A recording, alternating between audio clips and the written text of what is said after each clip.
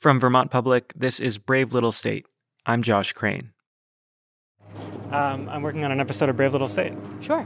About this store, and specifically how you pronounce the name of it.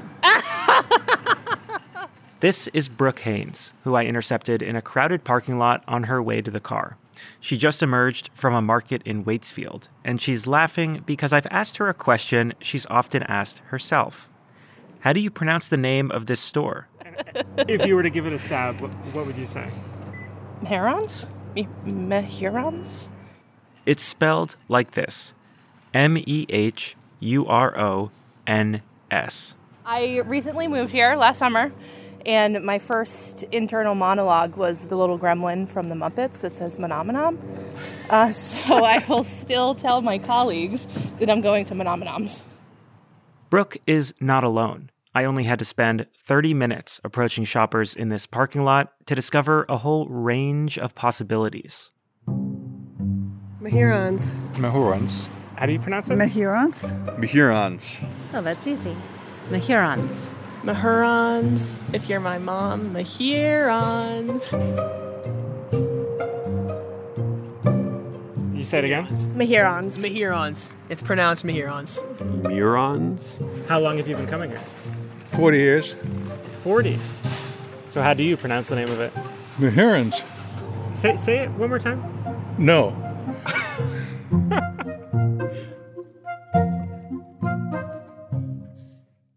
Brave Little State is the show where you, the audience, ask us questions about Vermont, and we try to find the answers.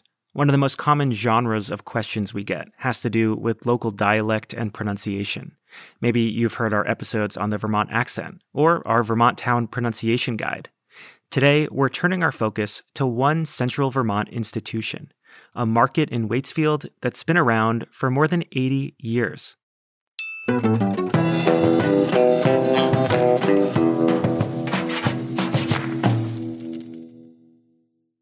The guy who originally sent me down this pronunciation rabbit hole is Noah Waxman.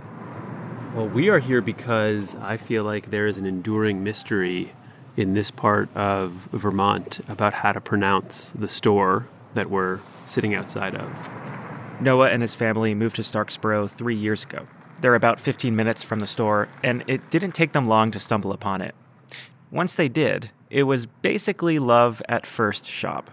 I came back to the house, and I was like, I found the best grocery store. It's amazing. I wonder if all grocery stores in Vermont are this good. Part of what makes it good, according to Noah, is the options. Yes, you've got the local beer, cheese, and ice cream, the stuff you'd expect. And there's the stuff that's harder to find, like a variety of miso pastes, rare bottles of wine, and organic dog treats. Products aside, the other part of what makes it good is the vibe. Noah says it's really down to earth and friendly. So it has all the things you need to go to a pretentious store to buy, but it is not at all pretentious. The market quickly became an important part of Noah's family's life, for the groceries, and also for the endless possibility contained in the market's name. I was saying me-hyur-ons. My wife was saying me-hyur-ons. Her sister was staying with us, and she speaks Arabic. Like me-hyur-ons. Me-hyur-ons is a very common one in Starksboro. I've also heard it called morons. It started as a joke, but we all refer to it as me-hyur-ons. You know, envisioning it as sort of like, I don't know, a family from a shtetl somewhere that moved to Vermont, and it's sort of like from the old Yiddish, me-hyur-ons. That's amazing how malleable that name is. That word is, yeah. After meeting Noah, I reached out to one of my colleagues who grew up near the market to get her take on the pronunciation. Every single person says it slightly differently. Anna Van Dyne is a reporter for Vermont Public. I always say me-hyur-ons, but there is absolutely debate. Like, I don't know the answer, and I grew up like 15 minutes away from this store. But I know that there's a real answer because there are people who run the store and have for a long time, and this is their last name. That's right. The store bears the last name of the family that's operated it for more than 80 years.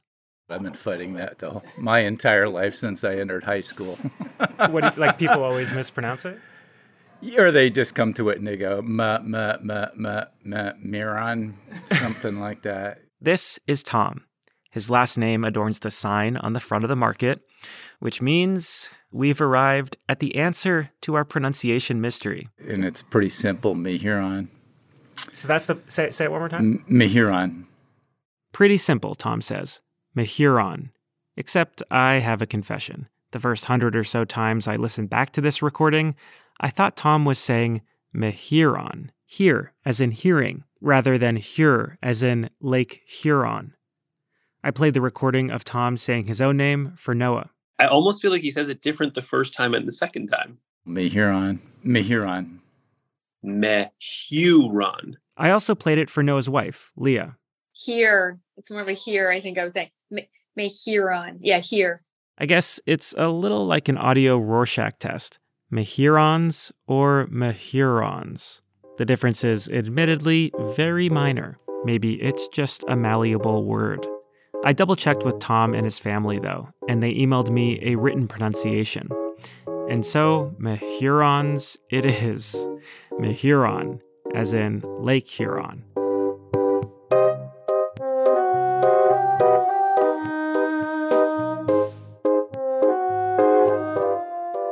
The market's been handed down over 4 generations of Tom's family. His grandfather, Elmer, set up shop in 1941. Now his stepson, Bruce, is in charge. We try to be all things to everybody here. So, my favorite thing every, couple months is somebody from New York comes here and they'll grab me and go, do you have any idea what this is? What this bottle of wine is? This has been sold out in New York for a year or the cheese or whatever it is. And you're just yeah, buddy, we're not all hicks up here. We like good things too. To the me-hyur-on family, thank you for helping settle a debate that has apparently been raging across the region.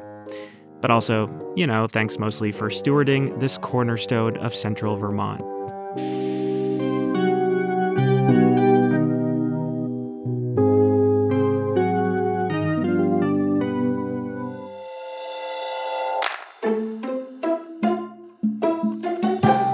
Thanks to Noah Waxman for the great question.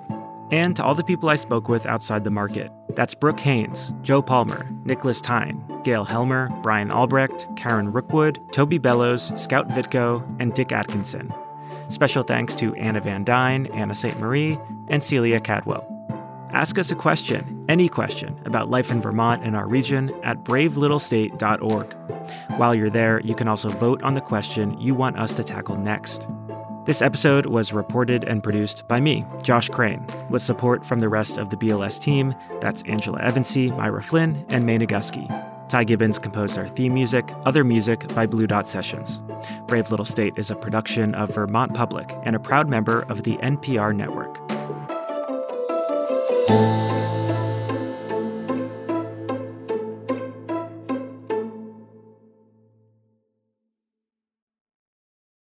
From an Iraq War cover-up to towns ravaged by opioids, to the roots of our modern immigration crisis, Embedded explores what's been sealed off and undisclosed. NPR's original investigative podcast reveals why these stories and the people behind them matter. Listen to the Embedded podcast, only from NPR.